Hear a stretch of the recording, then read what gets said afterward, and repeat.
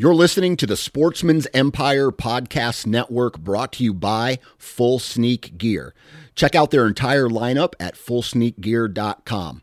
Also be sure to check out our entire stable of podcasts at sportsmansempire.com. HuntStand is the most popular and functional mobile hunting app on the market. With a variety of base maps to choose from, satellite imagery that is updated every month, the ability to check the weather, know property information, and even catalog your trail cam pics, HuntStand even gives you the ability to import pins and location markers from other mobile apps. Visit huntstand.com or download wherever you download your apps. Enter discount code SN20 at checkout for 20% off.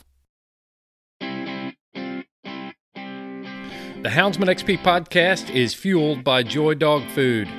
Joy Dog Food has a rich tradition of supporting the Houndsman of America. Founded in 1945, Joy is proud of its history and the relationship it has built with the American Houndsman.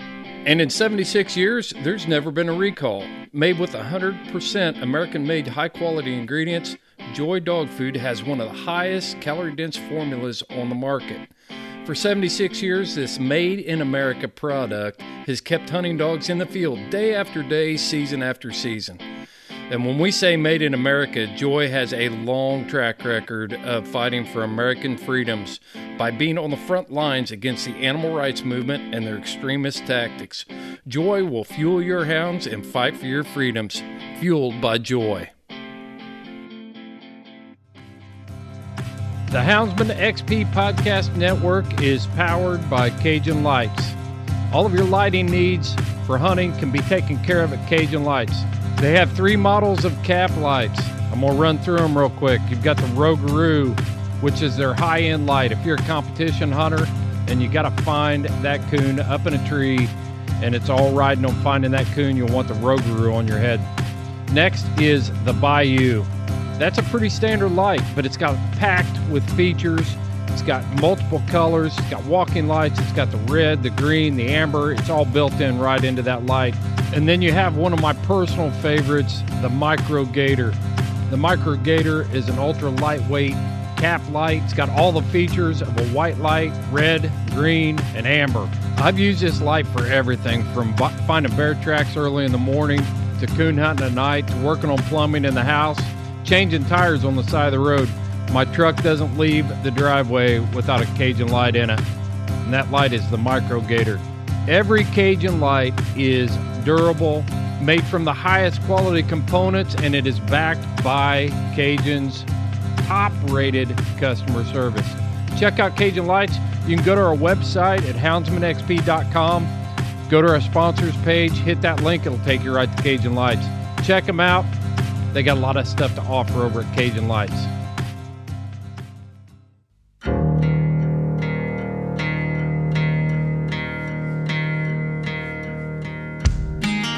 You know, we all have that one special dog hanging out on the porch. He's just a little bit of this and a little bit of that. All these things you like coming together to make one superb dog. That was exactly what we had in mind when we made this show. Welcome to All Mixed Up.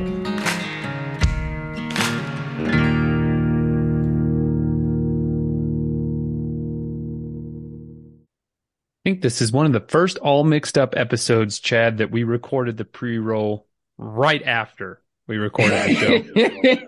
let's not make this a habit. You know, it's almost too efficient. It's too professional. I don't know if that's our style. We just had an awesome talk. We were gonna split up the All Mixed Up into 2 different segments, and we were like, nope, we're gonna run this one as its own segment.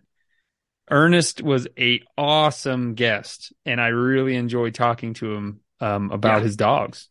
You know, I would say probably one of the most honest guys I've heard talk about his dogs before. Like, you know, which I hugely value now. Yeah, you know, like always. Well, what are your dog's weaknesses? Oh, they're not, sometimes they're, you know, if you don't want a dog that's the best, you know, my dogs aren't for you because they're the best. You know, like, shut up, you know, but like Ernest was real, you know, like this is what they're good at. This is what they're, you know, this is some of their weaknesses, you know, like just That was refreshing, It was. That's a great way to put it. That was refreshing. And I also just love, so everybody, this month's episode of All Mixed Up is going to be about Afghan hounds, about sight hounds. So my sight hound hunters, we all know that this is a breed that's definitely out on the fringe of the commonplace of a hare coursing dog in America.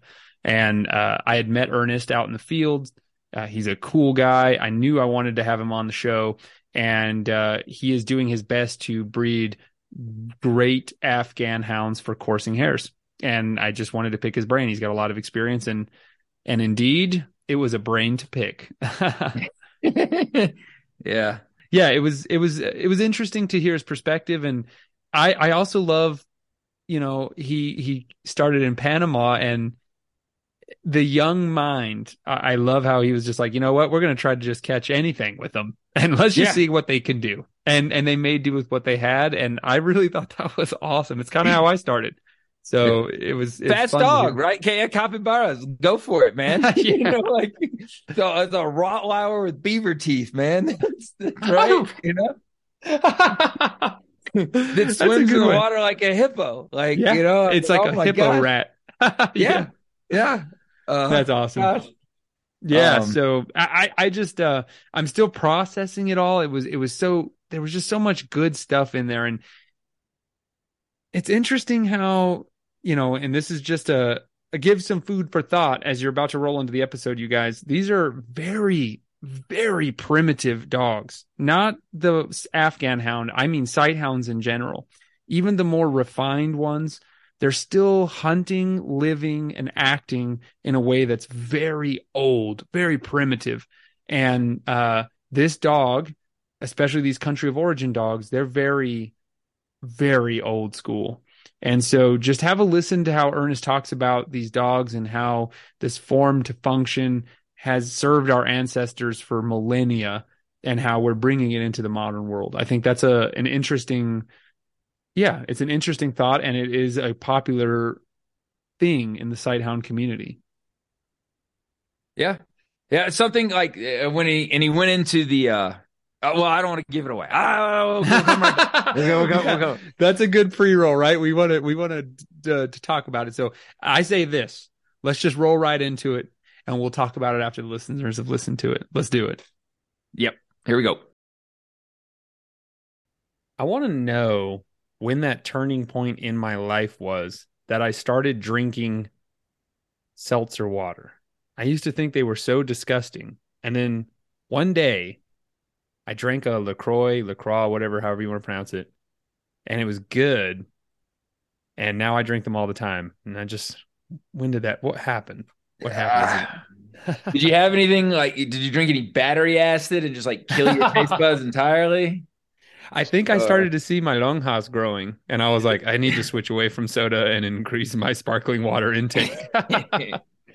Yeah. So, we got a great guest, you guys, today. As you guys know, I had done some of my first NAFCA events this spring, or I'm sorry, I guess spring and winter, this coursing season with my two Salukis, Strider and Comet. And while I was out there, I met a great cast of characters and met some really good people. One of them is here with us today. Ernest, if you want to introduce yourself, brother, tell us a little about yourself and what you like to do with dogs. Well, my name is Ernest Abrish, and I was born in Panama to a military family. And might as well tell you how it started. So while I was there, I got to meet Michael O'Neill. His father was a colonel in the Air Force then. And he happened to have an Afghan that his brother brought over from Florida. He was kicked out of Florida for dubious things. But he brought this Afghan down. And so I happened to have gotten a puppy Great Dane, and he had this German Shepherd that he had brought from Germany, and we had this Afghan. So we had this idea that we were going to go up into this mountain. It's a small mountain. It was called Sosa Hill. and we were going to hunt the great capybaras. And so we figured, yeah. Yeah. So, so we figured, well, the Afghan named Mishpa would chase it down. Saber, being the intelligent one, would, hedge it. And my puppy Great Dane, we don't know what she was going to do. So we went out into the mountains and we were looking for them. And we saw a couple of them and we chased them and nothing happened. We didn't catch anything. But I was kind of mesmerized by this dog, because I'd never seen an Afghan before. So, you know, um, graduated from school, joined the army. Then I happened to get hurt and I was sent to Walter Reed Hospital. And it just happens that Michael was living near Walter Reed and he had Afghans. So he introduced me to this great breeder named Wally Paday. And I said, maybe I should get an Afghan. So I went to meet this guy. He was a no nonsense type of guy. Saw his dogs and they were amazing. If you know anything about, well, the old kennel he had, Scheherazade, was well known. Really nice dogs. And he invited me to dinner because he was sizing me up. And he said, an Afghan would kind of be a good thing to have for you to recuperate in Panama. Because I didn't mention it, but I got hurt in the army and I was in the hospital for almost a year. So I got to Panama and my Afghan came. His name was Fleetwood. That's a good name, actually. Yeah. And, I went to a couple of shows, but I never was really prepared because I was doing different things with them. But I took him out different places. He was an interesting boy, too. Junior Quiet. So one of the Afghans. So he would jump this little fence I had and he would be taken off down this railroad track. He always went the same way. And my friends, so when you live in the canal zone, everybody knows everybody. And somebody would always be bringing him back, generally the police. He goes, Ernie, Fleetwood was going down the railroad track with a pack of dogs after him.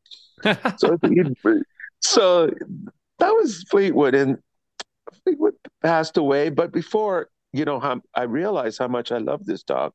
So I know this is not very nice, but I was dating this girl and I took her to the mountains and we rented this cabin. And I think Fleetwood was like on 10 months old. And he fell in this raging creek. And my girlfriend at that time, she jumped in and got him out, and she was coming out. They were shivering. Water was really cold. So I got a bunch of towels. And who do I start cleaning first and drying them out? Not the girl, but Fleetwood. Hey, how old were you when you guys started to try to capybara hunt? And I just want to let everyone know a capybara is the world's largest rodent, and a full grown one can weigh up to 100 pounds. I mean, this is a big animal. How old were you? Maybe I was a junior in high school. So maybe 17 or 18. I think about it. No, I was 17 years old, I believe. So that does sound like something high schoolers would come up with. Hey guys, I got these three dogs. I got a German Shepherd, a Great Dane, and an Afghan. Let's go try to catch giant water rats. Yeah. Did they ever make contact with the capybara or no? Oh, so we were in the jungle, so if you don't know the rainforest of Panama, how it could be. And we just hear crashing and, dogs barking and yelling, and you really can't see anything, but we know they didn't catch anything because they came back and they were not bloodied or anything. But, I think for us at that time, I don't know if we had expectations of catching anything. Yeah, it was just awesome. It was, it's like, that's what we do. And it was the chase, and hearing the noise and everything. But so when I moved back I moved back, and it's really funny because Michael, he was always at a place where I would miss him. I moved to Colorado, and he had just left Colorado. So I get to California, and I move into Santa Barbara. I had surfer friends of mine, and I went there, and I call his mom, and he goes, "Oh yeah, he lives up in Encanto Hill." So I call him, true to form.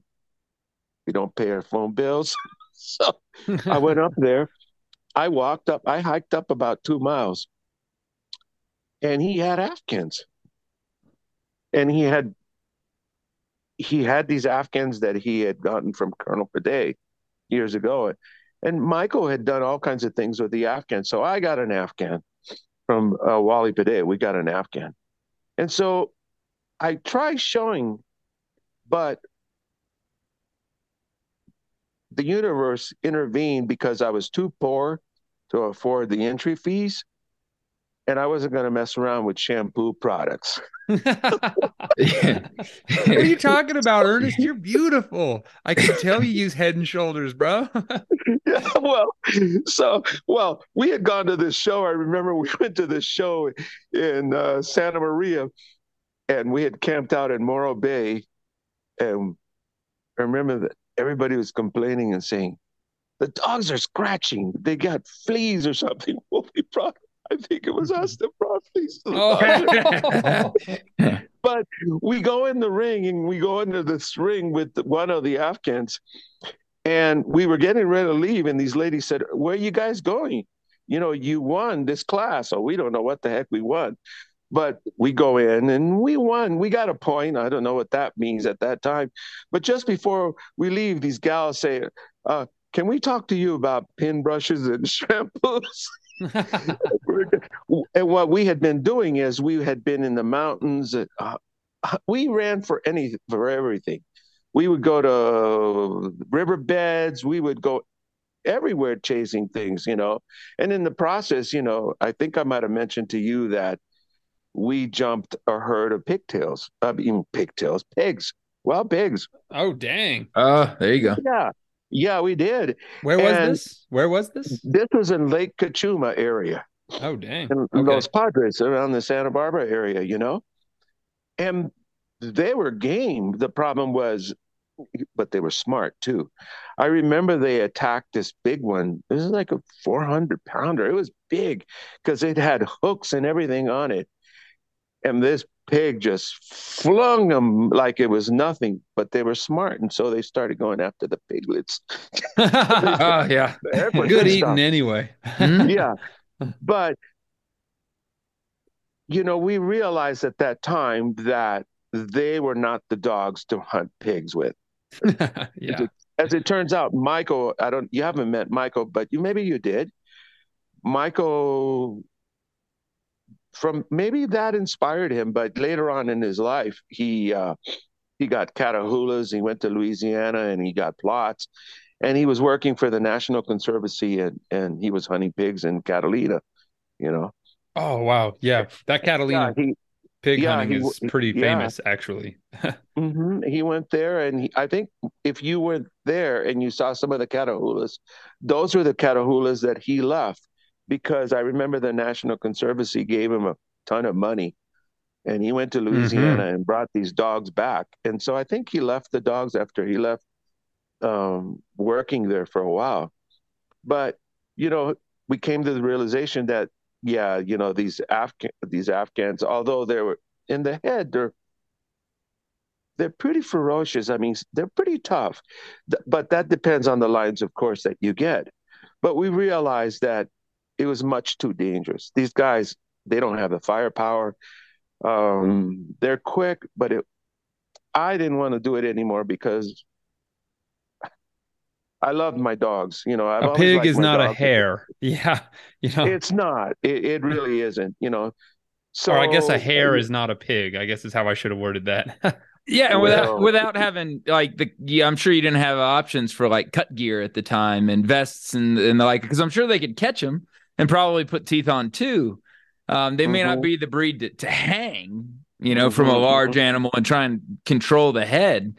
But without cut gear and only Oh, how many did you have? Only one Afghan at the time? Oh no. Well, at that time we had a pack. I think we had like four. Oh, Okay. in a token greyhound. Yeah. They find their way in, right? Token greyhound. Token greyhound. There's always a token greyhound in there somewhere, you know. And That's great. I love that. and then we would heck, we would go all over the place. We would go to Panamint Valley, we would go to Lancaster and those areas to run the Afghans with one greyhound. Poor greyhound, she never had any help. It was like the Afghans would take left and right turns to try and catch the hare, but they couldn't.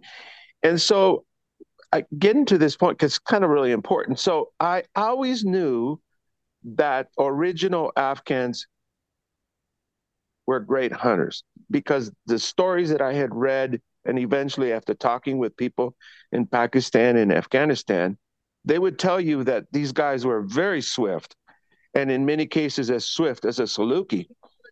And so we looked for the best Afghans in the country, but we hit like a wall. They could only do so much. I mean, the dogs that we had in those days, through various breedings, we upgraded, but we only got to a certain point. And what you need, of course, to run a hare is you need speed and you need the ability to sustain it.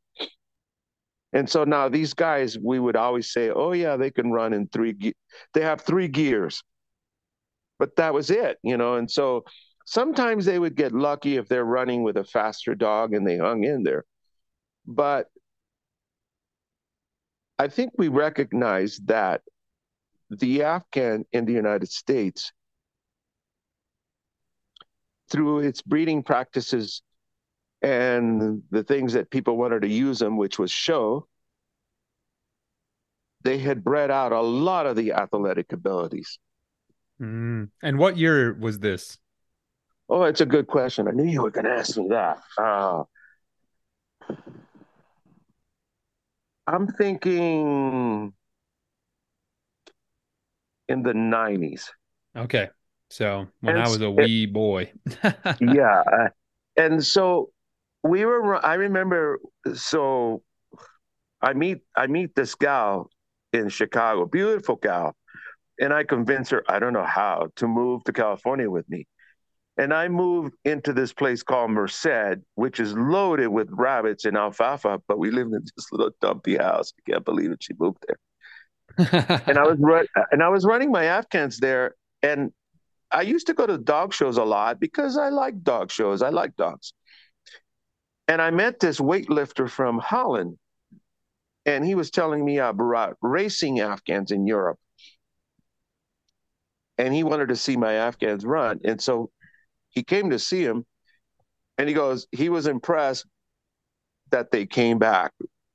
Other than that, you're laughing so hard. He's impressed that they came back. Oh, that's very nice that they come back, but they are slow, And then, further research, the racing Afghans in Europe, they resemble more of the country of origin Afghans because they selected for athletic abilities. Yeah, like racing greyhounds. And I mean, that's one of the things that's kept the greyhound such a potent hare coursing dog, is the injection of track dogs into lineages of greyhounds. Mm-hmm. And so he promised us, to keep in touch with us. And eventually we got this dog from him, this female, and we bred it to our stock that we had, our boys that we had. I remember we bred her to 2 different boys. And the differences was night and day, because now we could go into Merced and hunt with people. Now, we weren't beating Salukis or Greyhounds or Whippets, because in those days, Merced, those dogs they were just great dogs. These guys that are running in Merced on Nafka, on hares, they had been doing this for years. A Merced lot of is them had, like the cradle of a lot of coursing culture in Western it America. Is Like that is right? it's yeah. of everything too. I used to run into, half and halves, long dogs, you name it. They're always hunting in that area. And so, but these Afghans were capable now of hanging in there, and they caught rabbits. But I got to confess, they caught rabbits up in Northern California where the rabbits were a little slower. But still, they were turning them and working them. Mm-hmm. And you were asking about funny. So you were asking me about a funny story too. I remember you asked that. So I got to put that in there. So at that time too, while I was running Afghans, I also ran Borzois. I got attracted to Borzois because my late wife loved Borzois. So we had Borzois. We had this pair, these two dudes. I mean, they were amazing dogs. Um, One of them can pick them up on the run. He was an amazing boy. He could run them down, and if he could catch it with he'd catch him within 4 or 5 turns. He'd catch him and pick him up. He just had a great mouth, which is very unusual. Well, everybody thinks that because you have a sight hound, they have great mouths, but they don't.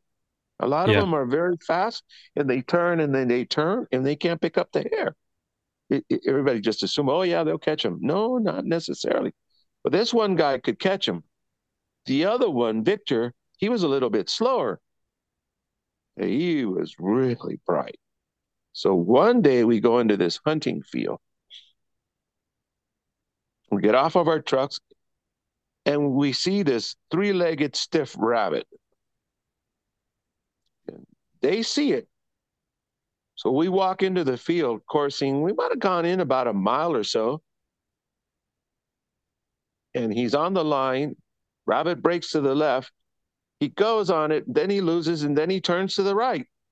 And I'm thinking, what the heck is he doing?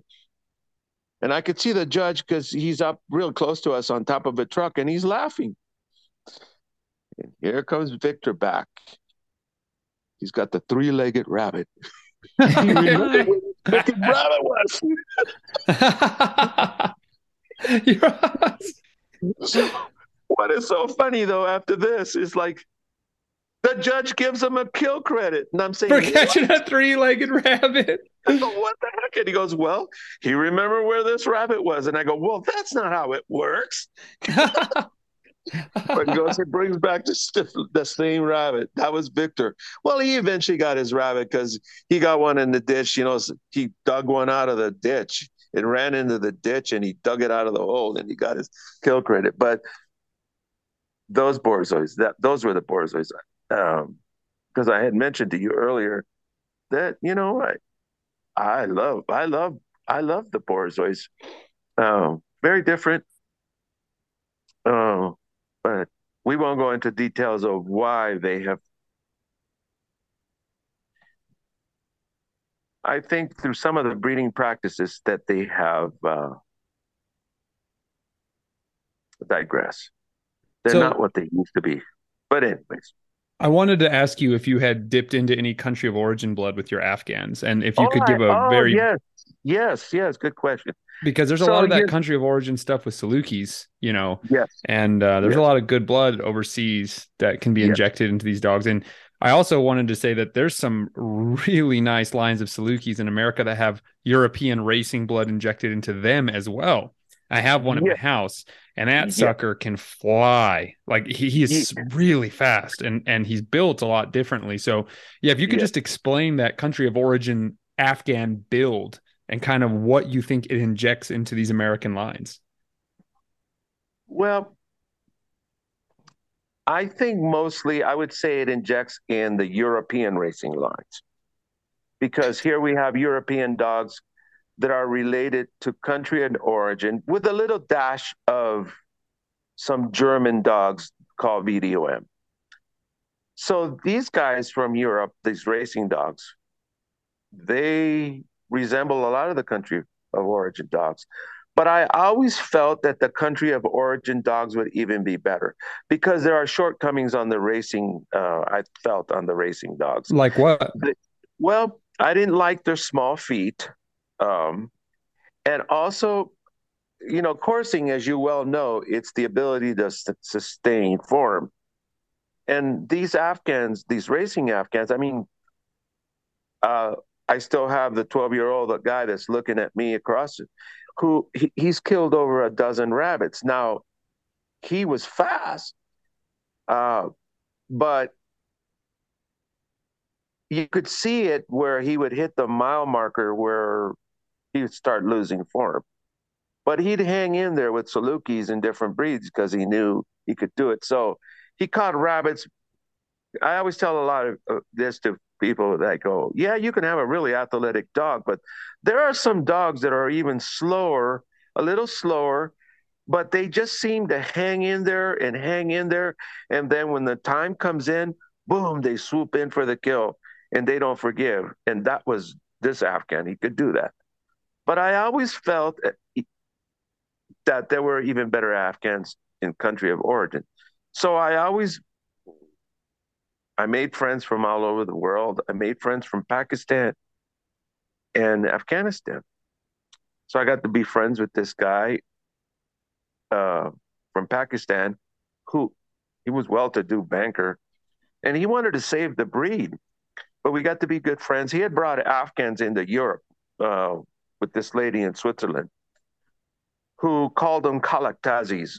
And she refused to be part of the community because they accused her that the dogs were not Afghan. Things don't change. In Europe, it's really bad. Country of origin dogs are frowned upon them. They're not real. They're not the real thing. But that's a different story. So I stayed in contact with him. And one day he said, I have an Afghan for you. And I don't think you've ever seen Cabo, but I got an Afghan from Afghanistan. And he's long back, got good feet, likes to sleep in the couch. So I don't know if he was really a ferocious dog like they claim he was. But we used them. We used them recently, and we got some. I'm telling you, we got some phenomenal dogs. I don't say this. I don't like to say what my dogs are going to be like because you never know until you see them what they're doing. You can think, that this is what they're going to be like, but until they actually get out there and run, you don't know really what they're going to do. But this is the first time where I'm going to say these dogs, and they're just 5 months old now, but these dogs are already they're just doing things that I have never ever seen Afghans do before. Because so it's hard to explain, but when you see a hunting dog, and you probably know, when you see a hunting dog, there's quick reflexes, eye coordination. There's different things that they're doing that are different than non-hunting dogs. It's like they're aware of their environment. They're sharper. Okay, yes, they're sharper, yes. And these guys exhibit all these kind of things. It's like, yeah, we talk about eye coordination and everything and eyesight. Well, I always tell people that said, just because you're a sight hound doesn't mean that you see things. Yeah, it's true. To see things better than other sight hounds.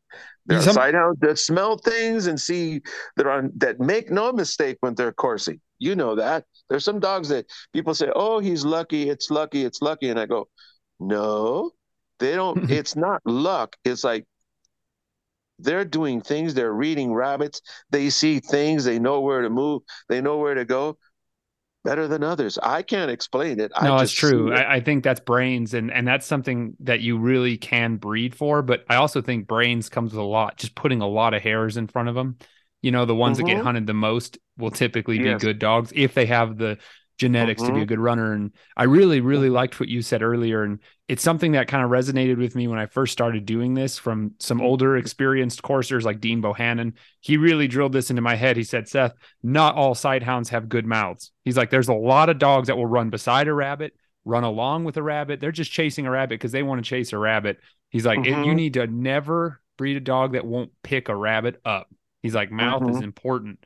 And so like when you said that too, I was like, yeah, I mean, I think that's a true, honest assessment that just because it's a sighthound, that doesn't mean it wants to gobble up a hare, you know?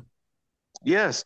And what I found out about these racing Afghans is that they're very intense. It's interesting. I wrote about this before, that it's ironic that in a country where hunting, well, you cannot hunt in Europe. Maybe you can in Hungary.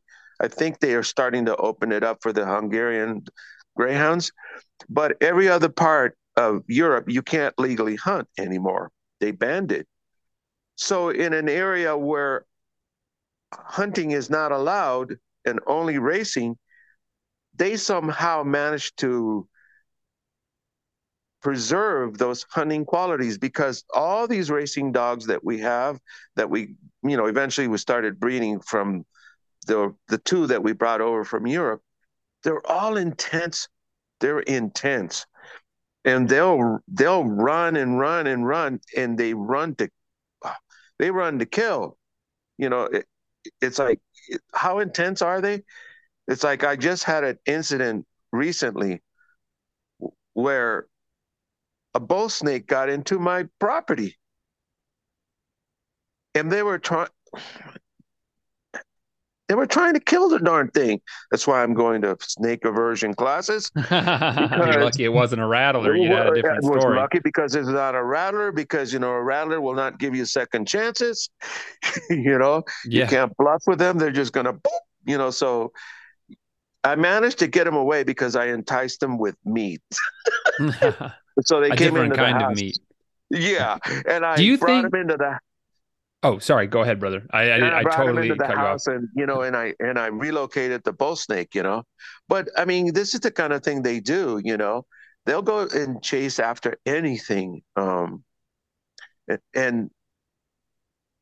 that's that intense quality that somehow racing preserved. Well, it's And that gameness, to chase a lure with Yeah. yes, everything you've got. Prey Look at how, drive or that prey gameness or drive kind is of whatever like you want to crazy. call it. it's kind of like a greyhound, because greyhounds were bred for chasing.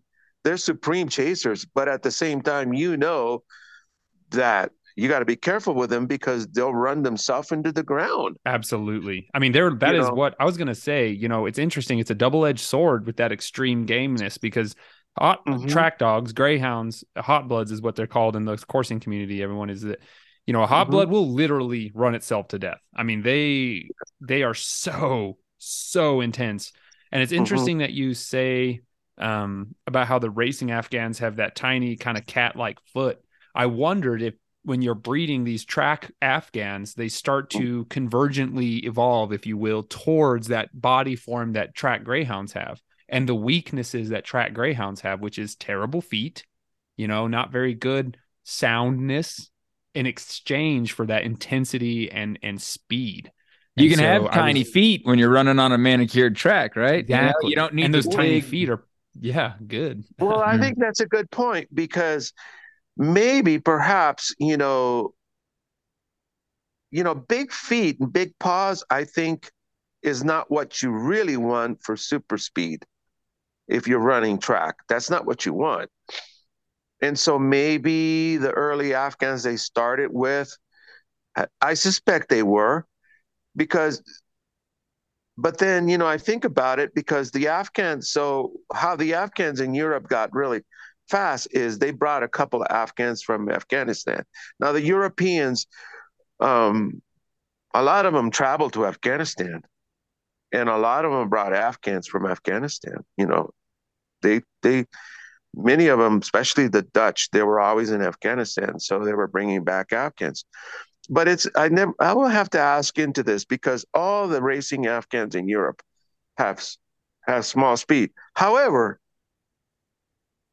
with the small feet in my Afghans, I've never had toe issues or anything. And I think one of the reasons is and I was thinking this about my Borzoi, because not all Borzois can run in this harsh terrain.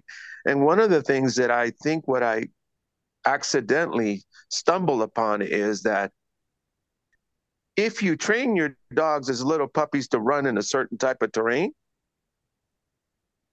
their It feet does and help. the tendons and everything adapts to that terrain. Yeah, I agree with that. I do. I mean, to a limit. I feel like even though I've Mhm. raised my greyhounds in this rocky hill country in southern New Mexico, they can only do so much. I mean, Oh, they're still yeah. they're still 80% greyhound, so I need to be very careful with their feet. And I'm never, I know you live in the Southwest, and down here it's pretty rugged. Even the prairies that are in southern New Mexico, they're full of cactuses and rocks and holes and Yeah. stuff. So I was going to ask you, kind of what your current bloodlines are and what you think their strengths and weaknesses are out here on real desert hares and real desert grassland. Well, it's funny that you asked that because I was talking to some lady that wants to go out hunting, and I was saying New Mexico is the perfect grounds for Afghans because Afghans, in many ways, uh, they have just enough speed. They should have endurance, but they're like Jeeps. And so, which makes sense because the terrains in Afghanistan are very similar Very to the similar. terrains Yeah. in New Mexico. So you select the specific dogs to run over rough terrain. So, yeah, you don't want to run a greyhound, like you said. They're wonderful to see on a jack, Yeah, they are. but they break down. I mean, Yeah, yeah, like yeah. nothing beats that. But come on, you run in New Mexico, eventually they're just not gonna. That's why you really should have a galgo. Well, that's why I have Salukis. or Yeah, or Salukis, yeah, because yeah. So I always tell everybody, I go, well, the Salukis are the kings of coursing in New Mexico for our breeds. You know what I'm talking about? yeah. Yep. Yeah. Of course, And for our so, terrain. Yeah. but I'll tell you, so I think I'm going to be going on the line here. But I think that these Afghans that we have bred to our Afghan dog, I was talking to your friend and our friend Shiri earlier, and I go, these guys are going to challenge Salukis, and they're going to challenge good Salukis because our current Afghans can beat Salukis, not That's great why I have Salukis. you on the show today. Right there. They could beat good Salukis, not great Salukis. But these puppies that are coming out, I wish I could. I'll send you pictures of them. Well, we'll I run think, together this fall. I want to see yes, them. and I said they'll beat good Salukis, but I don't care what you breed with these Afghans. You can't beat great Salukis. Great Salukis are just, oh my God, they're just, I don't know, they're running a mile, they're running 2 miles, and they're just warming up. They're just That getting warmed up. in your country of origin dog, you said his name was Cabo, right? Kabul, yeah, Kabul Cabo, Khan, yeah. Cabo. I know he's an import, so I mean, I imagine he's like crazy valuable financially, and then like to your project there. Have you had a chance to course him, or is Well, you that's a kind of good kept him up question. just in case to get a few litters out of him first? No, the reason why I didn't do it. So when I got him, look, hunters don't give up their best dogs. Oh yeah, They don't just give you their best dog. So yeah. when I got this guy from Afghanistan, I knew he had his little problems. He was a little older, 5 years old. People aren't going to give up their dogs. And so I got what I could get. And it Yeah. was, and, his journey was kind of magical because, he came, my friend from Pakistan he knew warlords in Afghanistan. Mhm. And so he went to this tribe and he procured this dog, brought him. He came in a boot of a car because it's literally illegal to get Afghans from Afghanistan. But he got him across the border, got him into Pakistan, and he nursed him and brought him back to life. And it just happens that at that time, the rabies rules came in. So he came from Pakistan, and he made it just in time that the rabies rules came in. And what was kind of also a little bit kind of sad is like shortly after that, his village got overrun by the Taliban. So it Oh was like, man. yeah. So he made it just in time. He made it kind of just in time. Well, I'll get up and I'll show you a picture of him laying down so you can see him. Hang on. Here. This is the bonus of video, folks. You'll and it will be seen here. This will be on the Patreon page here. Can you see him? Oh, yep. I see him. That's Kabul. He's an Afghan boy. Man, they are and when furry. you He lives in the front of my house, and he sleeps in the couch with me. But the Americans do not like him. They do not. My other males do not like him. It's kind of, it's kind of. So well, Baraka, stay over there.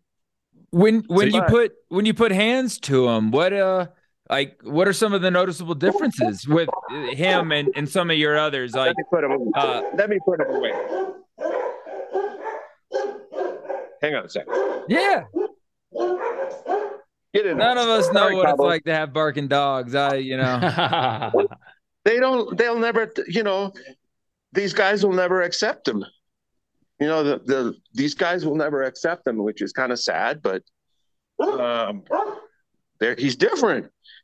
I like to say, hey, we're Americans around here. What are you bringing these foreigners around? They're just not accepting him. So you were asking about putting my hands on him? Yeah, when you put your hands on him, what are some of the noticeable differences? I'm always curious, and I'm not even saying this is wrong or this is right or anything, but like this dog that you got from, the country of origin, when you put hands to him and you down his back or his shoulders, his feet, maybe the coarseness of the coat, are there any noticeable differences? Well, so the thing that one must understand about Afghans from Afghanistan, there's variety, so there are different types, which Much like makes sense Salukis, because it Yeah. makes sense because breeders will breed what is successful in their region. You breed what works, and so different regions have different things. Different people have different tastes. What is different about him is that he's got long back, which is good because long back is what, and with a great stride, and that's what I noticed about him. No, I didn't run him on a rabbit, but the times that he would run, you could see the easiness that he did everything. Because fast dogs are not fast dogs because they're moving their legs a mile a minute. Fast dogs is because they're covering ground in an efficient way, long strides. They have great reach, as has been mentioned. And they make it look easy. You don't see their legs moving really fast, but how do I know this? Well, I had two Afghans. I had the world European racing champion. She was the only American dog. I bred her to go to Europe and compete in the World Championship of Racing and win it. It was the only American dog to ever do that. What an honor. That's awesome. That's really cool. Well, yeah. I remember they have like a before, it was like the Olympics. You went out with your flag, and I was marching with the American flag, and I remember when she was racing, everybody was saying, America, America, USA. They were all rooting for her because it was the first time. And she won. So this was Kepi. And so Kepi was a good rabbit dog too. And then I remember she ran with Junior, that 12-year-old male who could catch a lot of rabbits.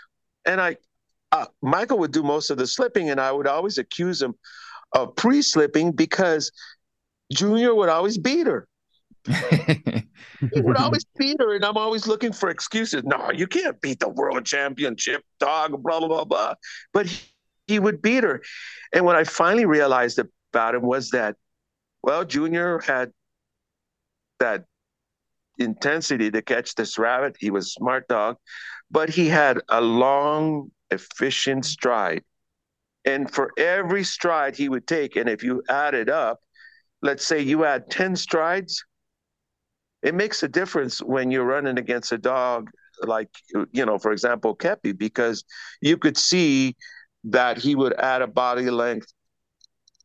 Does it make sense what I'm kind of saying? Yeah. He's got a more efficient and movement. Long strides, you would see a body length in front, and it adds up and it adds up, and the next thing you know, he's like 10 body lengths in front of her, and you're saying, how is that working? Well, it's that efficient Yeah. stride.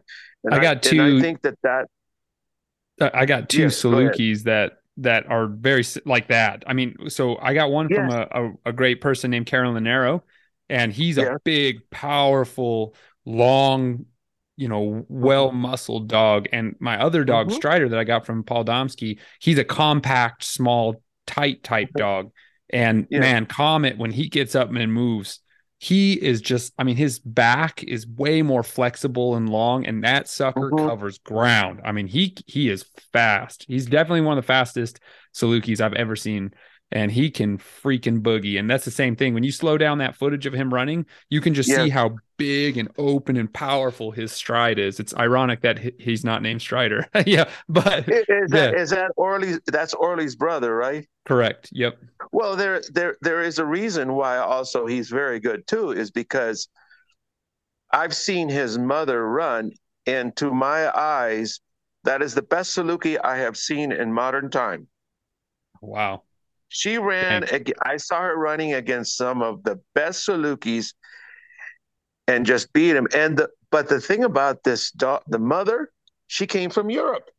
Yeah, she's got a lot of racing blood in her. Yeah. Yes, but so you know that the reason why a lot of these European Salukis are good is because they have a pipeline to Turkey and Iran.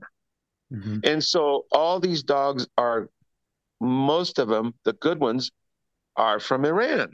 Yeah. Which Strider is too, as well. That's where most of his Yeah. blood comes from as And well. so and these guys, I mean, they're freakishly fast.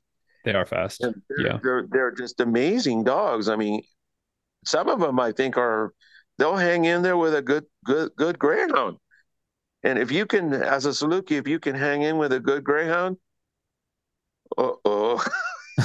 Graham, you better grab that rabbit quick because that Saluki is going to go by you and just keep I going. need to.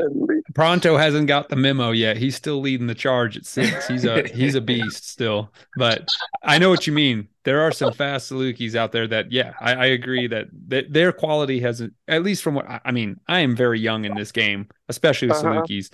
So, but with people I respect immensely, people like Karen, people like Paul, that the quality of Salukis, and Steve Downs too. He's talked about how the quality of Salukis in the last 30 years has improved Mm-hmm. enormously. And Mm-hmm. so Yeah. that I'm lucky to be bearing all that fruit, to be biting into that crisp apple of good Salukis. Mm.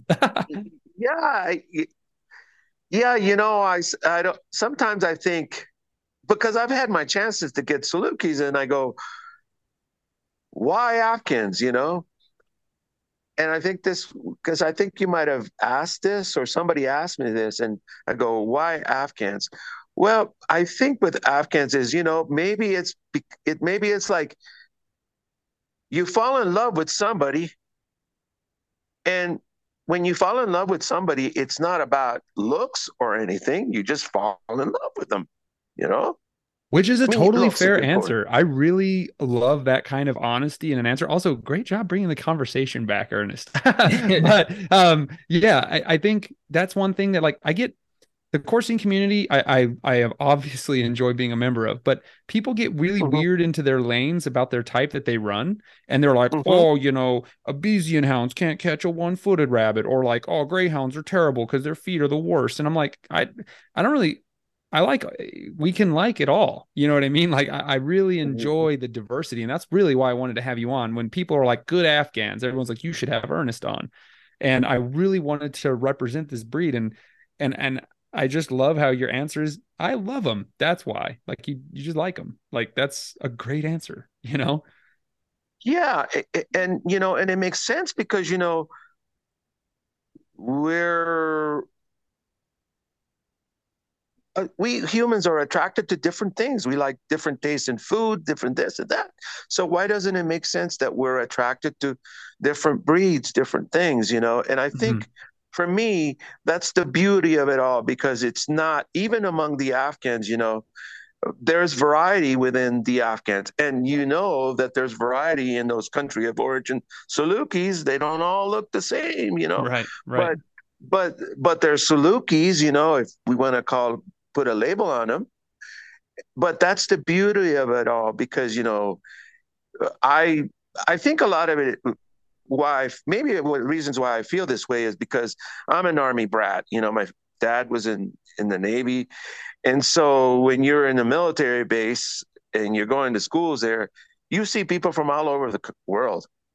You know, you see people from everywhere, and so you get used to seeing different types. You know, and you appreciate it because each one always has a little story to tell. Yeah, You know, something to add to the big common spice. And I think that's what it is with sighthounds. You know, they that is all true. add to this big common spice.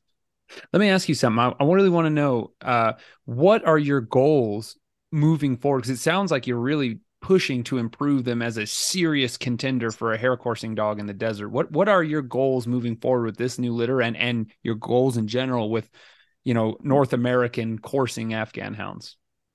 Well, you know, I'm going to remain and help people as much as I can, but I'll be honest with you. So because of, my body starting to break down, you know, I need knee surgery, I need a hip replacement. It's becoming difficult for me to walk out competitively. Now, I can go off free coursing on my own and I will continue to do that.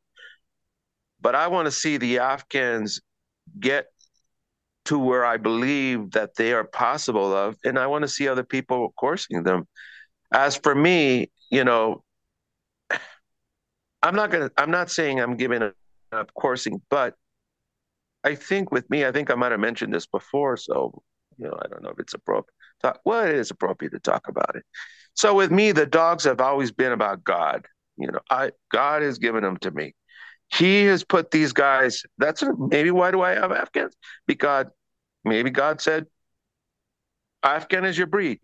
And Afghans have come really easy to me. I've always had great Afghans and I always had access to them. And I think, wow, I've been very fortunate, but I know in my mind it's because God has said, this is your breed and I'm going to make it available for you.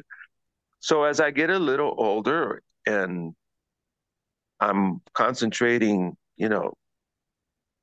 as you get older, you start thinking about your immortality and you have to start thinking about not wasting time. So for me, it's about not wasting time in having a deeper relationship with God.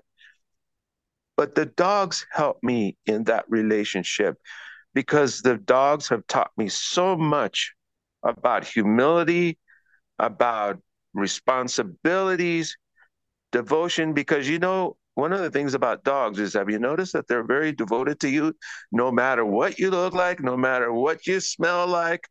They don't care. Mm-hmm. True. It's a great They're very metaphor for devoted. acceptance. And so and so they have taught me that. And so will I continue to be with the Afghans and be competitive? Yes. But the focus has shifted. Does that make sense what I'm saying? Yes, sir. And I think it'll make a lot more sense to me in maybe 20, 30 years after I've been doing it as long as you have. You know what I mean? I'm definitely trying to put myself in your shoes, but it's tough because I've only been doing it 6 years and you've been doing Well, it it's for not, 50. I don't think it's a question of time. I think it's just a question when the right time hits. And look, people used to say, "Oh, don't you celebrate New Year's Eve anymore? Don't you go out partying?" And I said, "Are you kidding me? I did that in my 20s enough to make up several lifetimes." Yeah. It's crazy. It's like I come from that other side where, for the grace of God, that I was able to do these kind of things. But I don't know how I could ever. I don't know how I could ever divorce myself of seeing a sighthound on a hare. It's like it isn't a question about them grabbing it for me, but it's a question about the That race. chase. Yep. It's That just course is exhilarating. it's the chase. It just if you can't like that, I'm thinking, well, okay, this is not for you. But it's like I'm with you, brother, 100%. And you're saying it a lot more beautifully than I do because I'm just like, oh my God. It's so true. There's just something about that it seems so silly and arbitrary because it's just a dog chasing a hare, but it's majestic, it's beautiful, it's this display of extreme speed and agility and endurance and tenacity, and the Yes. desert's just such a beautiful place, you know. Oh, I tell everybody, they go, oh, well, we're thinking about going to coursing in California. I says, well, I lived in California for over 30 years, and don't bother. I says, you need to come out to New Mexico. I go, because I shouldn't say this kind of stuff, but I said, but even if you don't jump a hare, you still have a good time because it's Because beautiful. New Mexico rules. Mm. That's why. It's like you're walking, I go, yeah, you get a little tired, your bones are aching and everything, but then you look around. You saw me when I was judging that hunt when you came up to me, and it was like we worked hard for those rabbits, but that was my first time there, and I'm thinking, this is beautiful. Yeah, it was a You know, tough day. Holy smokes.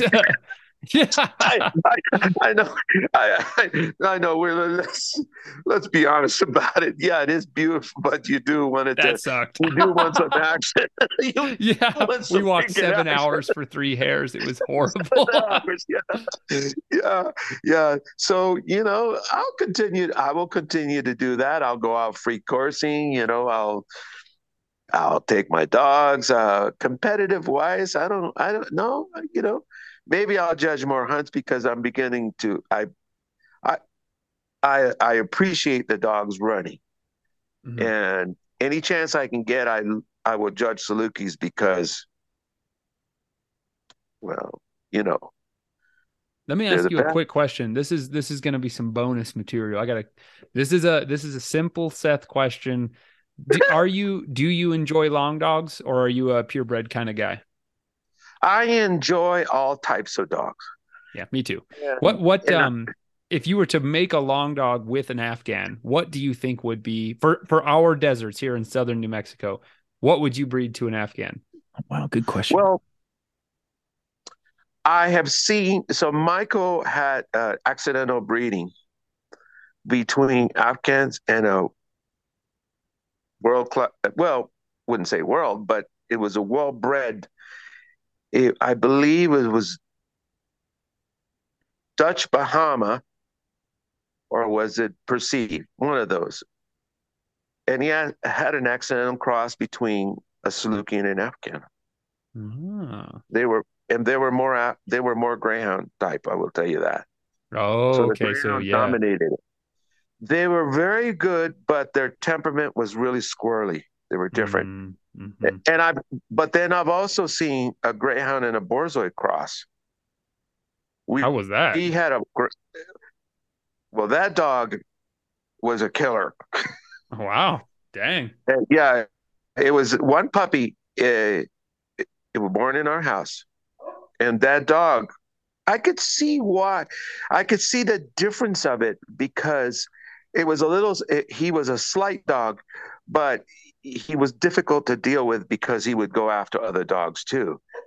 But he was really intense. So the combination of a greyhound and a borzoi can be very, very good. I was thinking the Greyhound to the Afghan would possibly increase that just speed phenotype. I guess it sounded like to you that, or from what I'd gathered from you from, this chat and others, is that the Afghan was kind of what you would think it needed was a little bit more speed. They had good distance and good hair sense. But yeah, I was wondering like crossing it to a more high powered speed dog may increase that line speed, but then you got to obviously Oh, weigh in those well, fragility. it has been done. So the a lot of the Afghans and Pakistan guys are crossing with greyhounds. Mm. The- Because isn't A like lot of lure them are racing doing really that. popular in Pakistan as well with like really They high like to powered straight race. dogs? Yeah. Yeah, they do like to race. And I was surprised that there are a lot of greyhounds in Pakistan and they race for money. So why are they crossing to Afghans, greyhounds to Afghans? Well, maybe, with them is like a lot of them. So hunters in it. So maintaining breed specifics in Afghanistan and Pakistan is becoming very difficult. The old ways are dying out. So to find, and this is what Gail Goodman told me about Salukis too. He says, you will not find Salukis in Saudi Arabia that are not intermingled without Salukis from all over the world. Those days are gone. To find true COO Salukis is nearly impossible. Yeah, that's true. The So globalization has just changed that's everything. right. And the Western ways have clipped then. And what are the Western way? Well, I can ride around in a Jeep. I want to have races. They'll have races of 500-yard races, and Hmm. bet, with all types of breeds. So the tribal people that used to hunt in the ways of life they're not there anymore.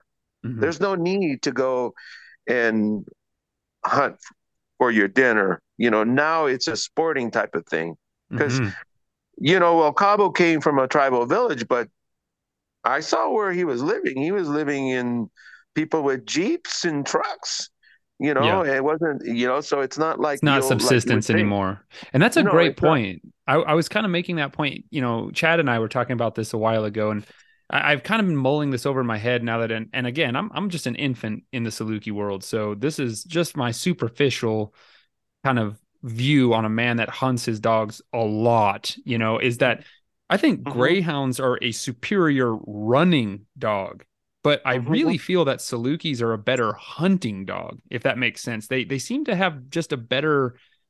Yes. They're so much more durable. If I was in the apocalypse, I'd want Salukis, not greyhounds, because the Salukis can hunt every day in like way harsher conditions, and they are not going to kill themselves chasing an animal. You know what I mean? Which I think the Yes. the greyhound is a superior running machine, but Yes. I definitely would not want one if times were really tough.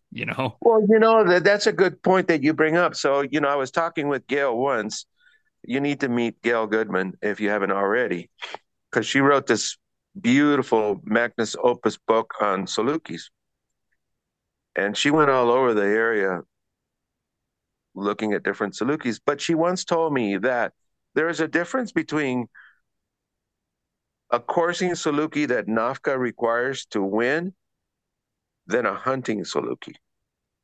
A hunting Saluki, and these are which I consider them Salukis, Tazis, for example, they would have a hard time winning in the coursing environments that we do with points and whatever we're asking for. But in country of origin, and what they do is, because I've hunted with them, they'll run a rabbit and yeah, they'll get beat by a fast Saluki. Second day, they'll still get beat. But on the third day, that's when they start coming. They can run one rabbit, two rabbits, three rabbits, and they can possibly go for another fourth. And they'll go on and on and on for days. And then Salukis start breaking down. They start breaking down Mm-hmm. because the Salukis that we have selected in the United States, I believe personally, are for competition, Sporting dogs. sporting Yeah. dogs. And you only need to run really 2 times a day.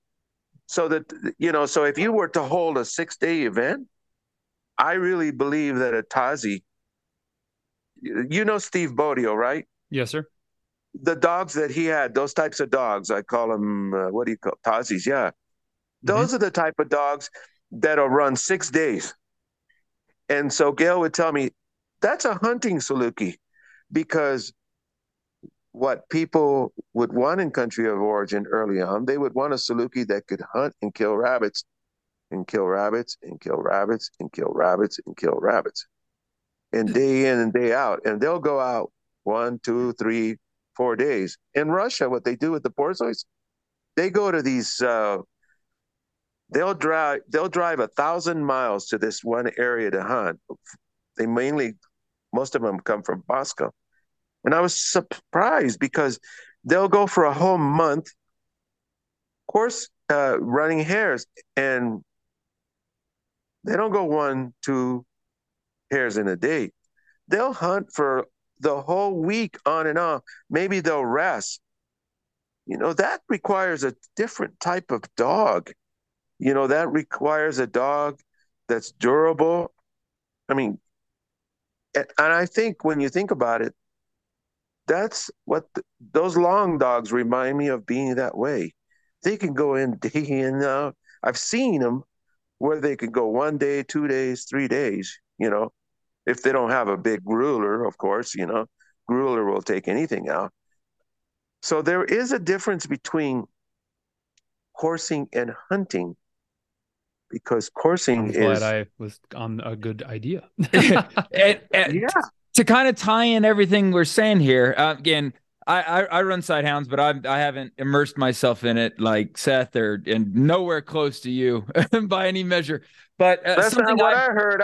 I hear you have Salukis. I do, and I'm very proud of my dogs. And I'm more of a generalist. I don't ever want to come in here and say, hey, this is Chad Reynolds, a sighthound expert. I'm talking with two people that know that venue way more than me. But here's my thoughts on it, because I've heard greater men than me in this venue talk a bunch, and the way I've tried to consolidate it in my head is if someone were to put a metaphorical gun to my head and say, hey, you need to catch the next jackrabbit that gets up, I would probably start looking really hard at the greyhounds, like really, really hard. But if someone were to say, I need you to catch 15 this season, Yes. with the same dog, I'm going to stop looking at them immediately and start looking at another dog. And this is where I'm going to shut up and not talk about a breed.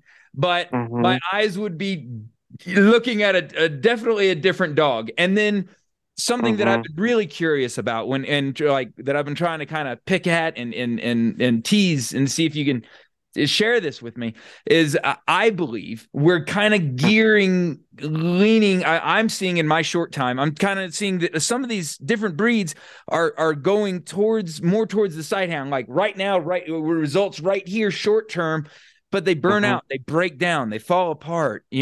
Whereas a subsistent, a hunter that is feeding himself with it, isn't going to need that freaking bottle rocket, that crazy to heck with my feet, break my bones, I'm gonna catch it.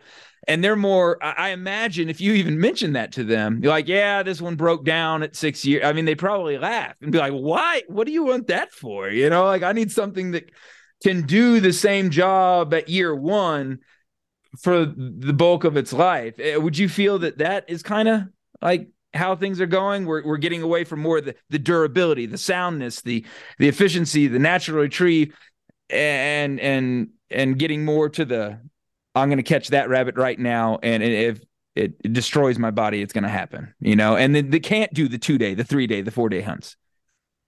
Well, yeah, I think you're very correct in this. And I think a lot of it is because, well, I can only see it from my eyes, because I don't, but I do know because I have a few friends that run long dogs and they want a dog that can run 1, 2, 3, 4, they want a dog that's durable and do that. But since I'm in now, I want that out of my Afghans. I want my Afghans to have more durability and I want them to have the ability to run 1 or 2 or 3 rabbits, and not be broken down. But I think because we run organized hunting, we want, in order to win, we don't need a durable dog anymore. What I tell a lot of people when I judge is that they go, what kind of dog do you need? I go, well, you need a dog, as far as I can see with my binoculars, and give you points. That's all you need.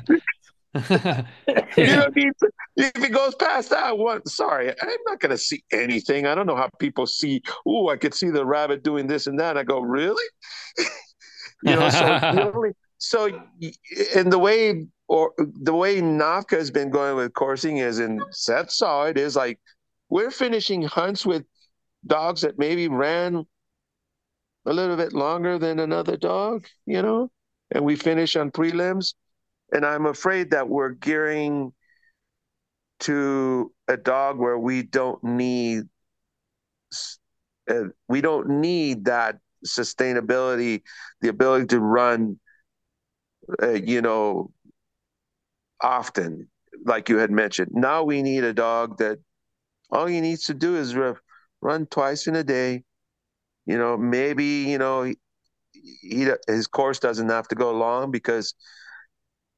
and the judge doesn't see that far, because one of the things about New Mexico is because of its terrain, you can only see so much. Mm-hmm. You Hooves or know, wheels? That's what you you, need. Really, I mean, that's the only well, way. that's right. That's what you do. Oh, they're out. Hang on a second. What you do when I was thinking about it is like when you're running your wheels on, you're driving your wheels and you're watching the course. I'm thinking about it, and I'm remembering an incident watching my Afghans run a rabbit, and I was following it on the Jeep. I got to see things in their eyes Yeah. that It's I've never amazing. seen. It's It was like, amazing. whoa. I think I saw that in the photos that you took too. You took some photos while you're following them on that, and Hmm. I'm thinking, you don't see that unless you're right up there. Yeah, it's I And feel very fortunate. I can't always hunt what I say mounted, right? On wheels. I can't yes, always sir. hunt that way, but when I have the places that are available to me to use that vehicle, that's where we tend to kind of flock to, because to me, I can analyze those dogs start to finish every single Yes. time, and I have a really dense library of data about how my dogs run as individuals late in the chase. And like you said, it's very hard to see what's going on an animal the size of a football a mile and a half away, you know? Yeah, I know Sherry and I were talking about that, and that's why Sherry wants to get a drone. Yeah, and that's a good point, because a lot of places where I have to walk, that's what I want Yes. is a drone. But then I end up driving 3 hours to go to private property to drive my buggy, and I'm like, man, I could just save a lot more money and hunt close to home with a drone. Yeah, So, so I don't know. I know maybe I didn't answer the question that Chad asked correctly, but yeah, I do see the breeds because we are selecting, we breed for for some, we breed for what wins and the task at hand. It's kind of like with the greyhounds in Ireland. Somebody said, oh, they're not greyhounds. And I go, yeah, they're greyhounds. They selected for park coursing. They don't need a dog that's going to run, you know, with endurance and work and work and work. They just need a dog that has a long run up and turn because the points add up. That's all they need. Is that a greyhound? Yes, it's a greyhound. They select it for what they need. yeah, If an Irishman was in New Mexico, he'd breed greyhounds that that would run in New Mexico. tough feet, better. Yeah. And that's where I think long dogs have really evolved. People like David Heiss, Dean Bohannon, and others in the area. I say those two, they're kind of heroes of mine, but they Yes. really are breeding these very tough desert long dogs that I really admire. I want to ask you one last question, Ernest. Yes, sir. If there's one final thought that you have about the future of Afghans in North America as a hunting animal, I just kind of wanted to lay that out. We're getting long in the teeth here, and I really wanted to make sure I got the crux of anything you needed to say to the world about what you love about these dogs and where you think they're going to go as a hare coursing dog. Well, I'm afraid that when Michael and I are gone from this earth, the Afghan as a hunting dog will disappear in the United States because that's not the emphasis of the Afghan. Lure coursing and these things chasing the lure are it's what people want. And I'm okay with that because, you know, this is what most people in the United States, they don't want to go hunting. They don't want to go out in the open field and hunting. You could see that because there's not a lot of numbers. Even NAFCA numbers are dwindling. Oh, you muted yourself there, brother. There you go. I I don't see it being something that's going to last after us because I've been doing this for over 30 years and I've tried everything in my power to get people to come out with their Afghans to just even watch. I even told them I can put you on a road and you can park your RV, bring out your lawn chairs, get your drinks, and I'll run around you, a rabbit around you. And I couldn't get people to come out. there are a few people, less than a handful, that have acquired some of our Afghans. And so this year in New Mexico, there will be some hunts, and there will be a hunt that I'm going to put on in January. I talked to you about it, where I have Afghans coming from all over the country, and we could see as many as 10 to 12 Afghans coming out. Between Michael and I, we have like 7, and then there's this Russian lady moved from Connecticut. She has one of our Afghans. She's going to hunt. There's another lady that has 2 of our Afghans, and they're going to hunt. So this is something I need to see. Yeah, we will have Afghans, but when Michael and I are gone, I don't see it existing anymore, and it's kind of a shame because I understand the shows and I understand what people wanted to do, but and that's just the way of the world is. We're always struggling to preserve what was original about what we were and what we are, and with the dogs. And that's always been my goal, is to preserve as much as I can what these guys were in the early days. Now I cannot duplicate it. I mean, I go to a hunt in a nice car. I go to Denny's and I have my last lunch. I'm not a tribal person, but I can do the best I can, and that's why I think New Mexico is perfect, because the terrain and whatever they're doing is the same.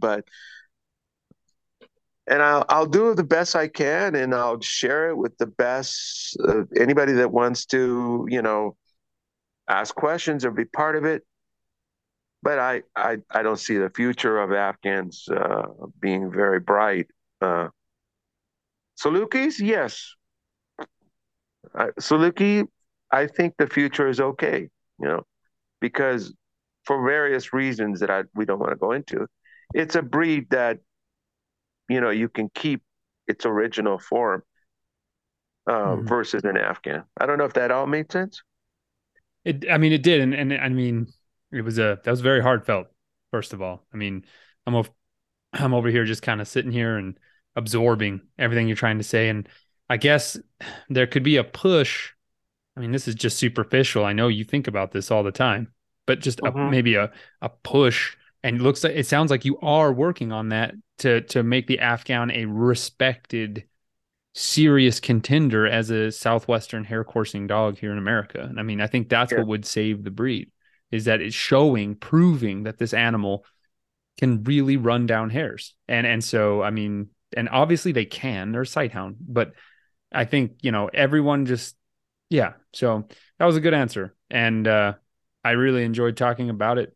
And I'm Ernest, it was great. I really enjoyed hearing what you had to say about it. And you've had a very interesting life with these animals. And this won't be the last time we talk. I can't wait to come out to the Afghan hunt. I really want to see this. So we'll keep in contact about that. Yes, of course. Yeah. You're more welcome. And, we go free coursing, and I know you're not impressed where we course. I'm just spoiled. I was in the school I was trained and taught by the Heises. And so they put me through the ringer of what is a really good place to run. And so now the problem is my introductory is all, if it's not a pool table and 10 million miles of grass, go somewhere else. And I'm like, okay, hey, yes, sir. I would love to go. That's what I'm looking for when I hold this. I'm going to hold last year I canceled it because I didn't see a lot of hares, but this next year I want to do a hunt in January. I talked to you about it, and I want to find a place where everybody can see their dogs running, enjoy it. And I got people from all over the country coming. I got some good places in mind. Yeah. Yeah. And I even have this Afghan fellow who lives in Texas who hunted in Afghanistan, and he wants to come to it, So I want to document it, write up about it. And it's not going to be a competition so much as A reveille It's of going to good be a friends. celebration of the Afghans running a hare in New Mexico. But for that, we need the type of field that you're talking about, where everybody Yeah. can see it and enjoy it. I got They're I got a not place in necessarily. mind. I got a place in mind. It's about 10,000 acres and it's Oh, perfect. oh, excellent, excellent, excellent. Now we'll keep in touch, and I'm sure I'll see you because I plan to judge some Saluki hunts if they'll ask me again, and so I'll see your guy, and looking forward to the competition against her sister Orly. Ah.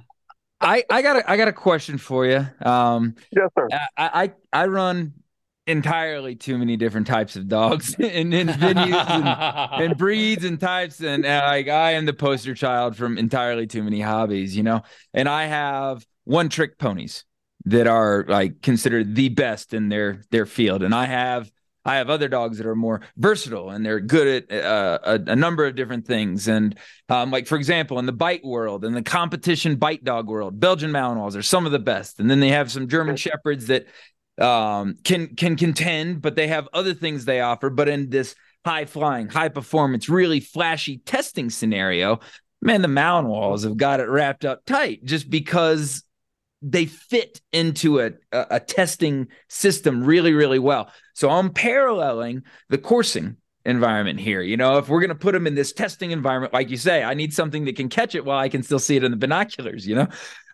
So there might be breeds that fit into this testing scenario really, really well, but that just because another breed may not test out statistically as well, it doesn't perform as well under these very specific parameters under a test. I'm not downing tests either. I love them. They've given us some of the best dogs on the planet, but like you can't test for everything, So with that said, as a guy that appreciates the best dogs that hit the testing situations, as well as the dogs that may not test as well, but has other things to offer that are incredibly valuable, what is something that you love about the Afghans? It doesn't even have to be like their biggest point, the thing that sets them apart but like, what is it, as an expert in the breed, that's seen, the testing scenarios and the dogs that are high performers in the testing scenarios, but you're still interested in the Afghans, like just can you give me one or two things that just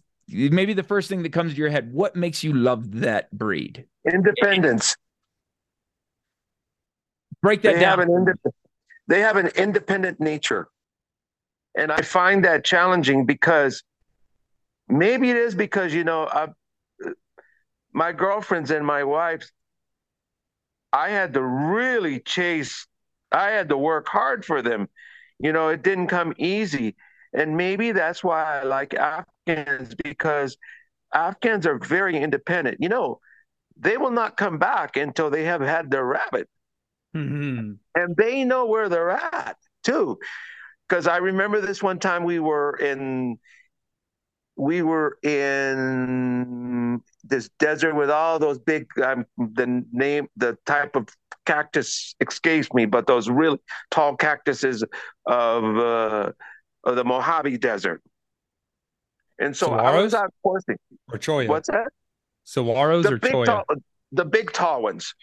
And so we were out at the Mojave, and I was with Michael and his brother Tim, and they had refurbished this truck and they put a plywood platform on it. So we're out there running, and I'm out there with my dog Jazz, and I lose him and I can't find him.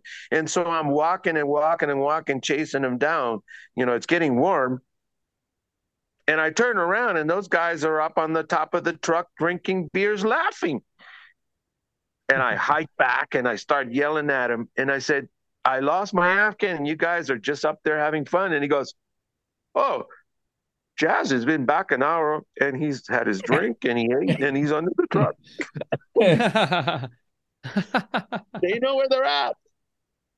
They know where they're at, but they're not going to come in until it could be frustrating. But at the same time, I kind of like that independent nature of them. But they're also, you look at them and you think, oh, I call them peludos. I got a peludo at home too. Yeah, but they're tough. They're courageous. They're courageous. They're tough. They were dumb enough to go and attack a pig, wild pigs, and man, those guys, it's like they are very courageous, and they they do cement friendships with you. Um, but I think that's what I like. I like their comical nature. They're fun to be around with. They're challenging. They're always challenging you. I mean, all dogs steal for sure, but these guys are jumping on. They're always observing me to drop my guard because my dogs live in the house with me. But I like that. I like that mischievous nature. Does that kind of sort of answer some of the things? Yeah, it does. On the dog? It does. I can, it's you've painted a picture in my mind of the not lonesome in a weak way, but like the calm, silent, stoic type. A dog that's it's not needy. It's not gonna die without your praise. It'll take it because it likes you, but it doesn't need it. That's perfect that you just said it right. They're not needy. Yeah. Hey, you painted the picture. I'm just describing it back to you, bud. You said it right. They are not needy. It's like they could live without you. Well, they need you to feed them. Yeah. They want their comfort. I want to come in. But that's right. They're not a needy dog, and I like that about them. Because they're kind of like cats. You know how cats are. Mm. It's like they're the epitome of indifference. Oh, I respect the heck out of self-reliance. That's I actually really like that too in a hound because I got a bunch of them in the house and I don't want them all in my lap all the time. I got 2 snuggle bug hounds and the rest of them just want to lay around like a cat. They just want to be around you and that's it. And I'm good with that. That is great, And so, I hear you and I agree with you, brother. Well, I guess this is it. I thank you for the interview. I had some notes and I said, yeah, the heck with the notes. I'll just go along. You did great, Ernest. This was awesome. This was awesome. Thank you.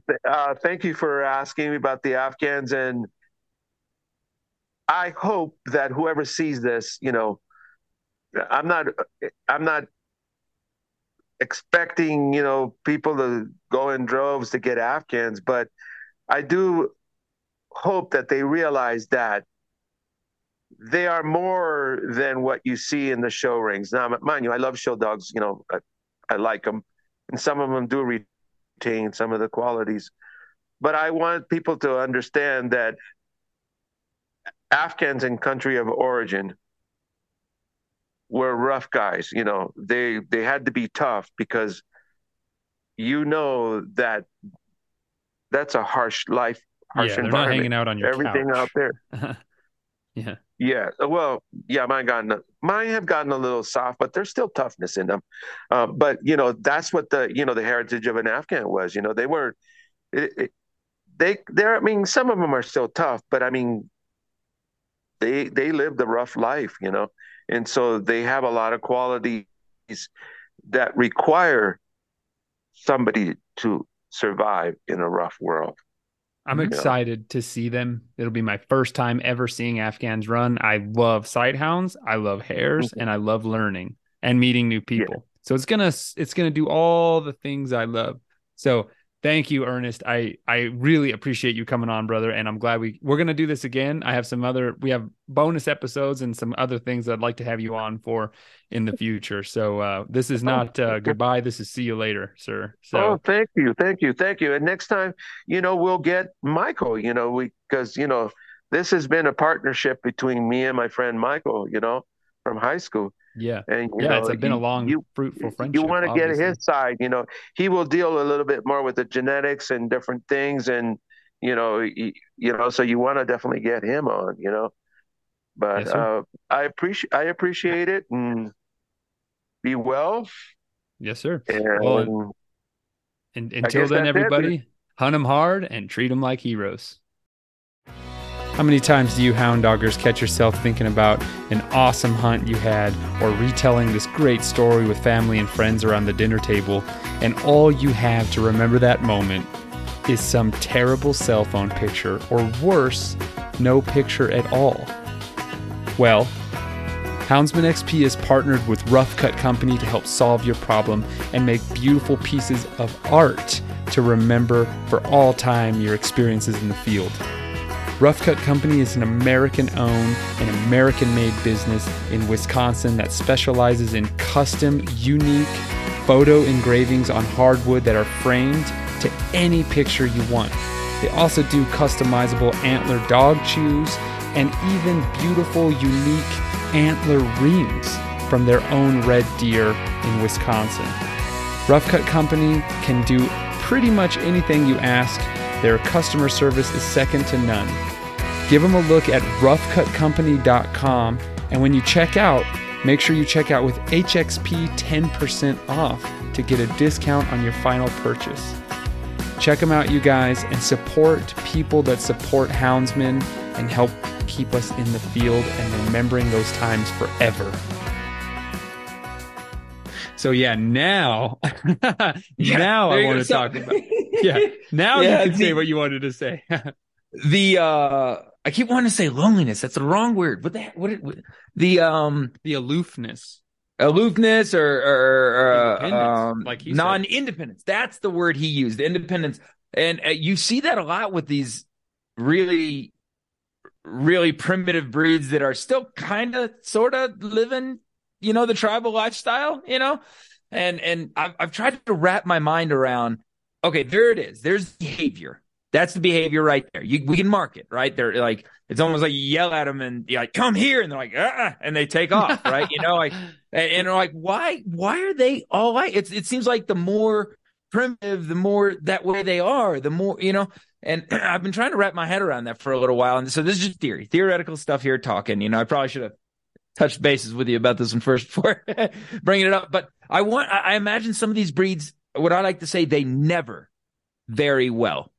Like never get into the trash, never go chase that deer, never do, never bite the thing, so like when they do something wrong, you get on their butt one time, like, hey, get out of there. And they're like, gotcha, off the list, but you can't make them do anything very, what I'm saying? Pick this rock up and bring it to me. Yeah.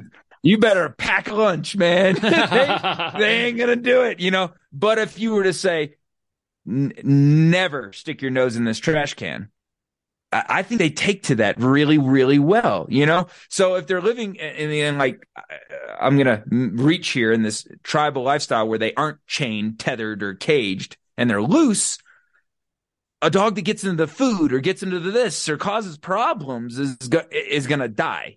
Literally, they're going to kill by it. Human hands or accidentally. They're going to kill it if it does things wrong. So like, I think this aloofness and the independence might, and again, just Chad's little theory here, might be a byproduct of that nevering really well. It's almost like, come here. And they're like, all right, there's aggression.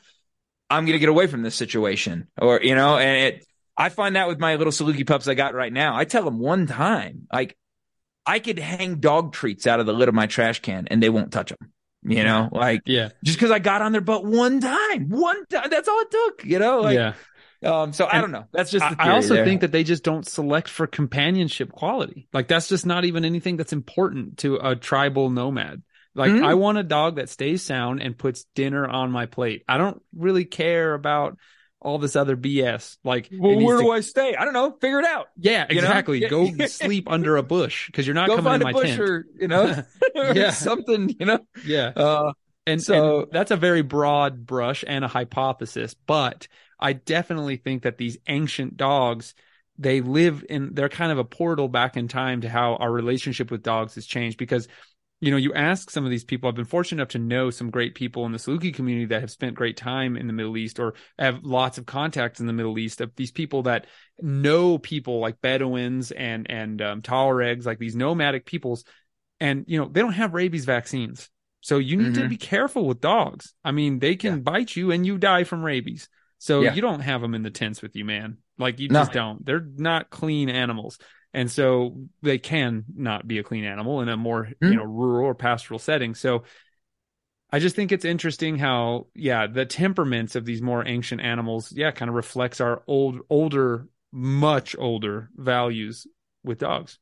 So they're a cool time. That's why I made that meme with the caveman art of the four Salukis catching that Barbary, because it's like, man, that's hunting with sight hounds. I mean, it's this extremely old endeavor, predating even the domestication of horses by millennia. So anyway, I really enjoy. I can't wait to go to that Afghan hunt. Stay tuned, everyone. There's gonna be footage, pictures from that, and that's all I got, brother. Same here. I don't know. I feel like I could geek out on sight hound stuff forever, but like some of the things let's save it for another one. I think this one's good, clean, and wrapped up, man. That was fun. Stay tuned, everybody, for more All Mixed Up content. This one is airing. I'm in Canada right now as you're listening to this. So we will be showing lots of awesome content on the Patreon page. When I get back, there's going to be tons of videos, tons of pictures from this awesome adventure in Canada. Tukey Lodge, Babine Guide Outfitters, you guys rock. So thank you so much, and stay tuned, everyone. Chad, as always, my brother, thank you for joining me here. And check us out, houndsmanxp.com. You guys, there's all kinds of cool stuff going on the website. We've added all sorts of new stuff to the shop and content to the website to make it even more exciting and beautiful. So thank you, Shane, for making that an awesome place to hang out. And until then, you guys, thank you so much for joining us here at All Mixed Up. And I look forward to seeing you guys next month with more great content. Later.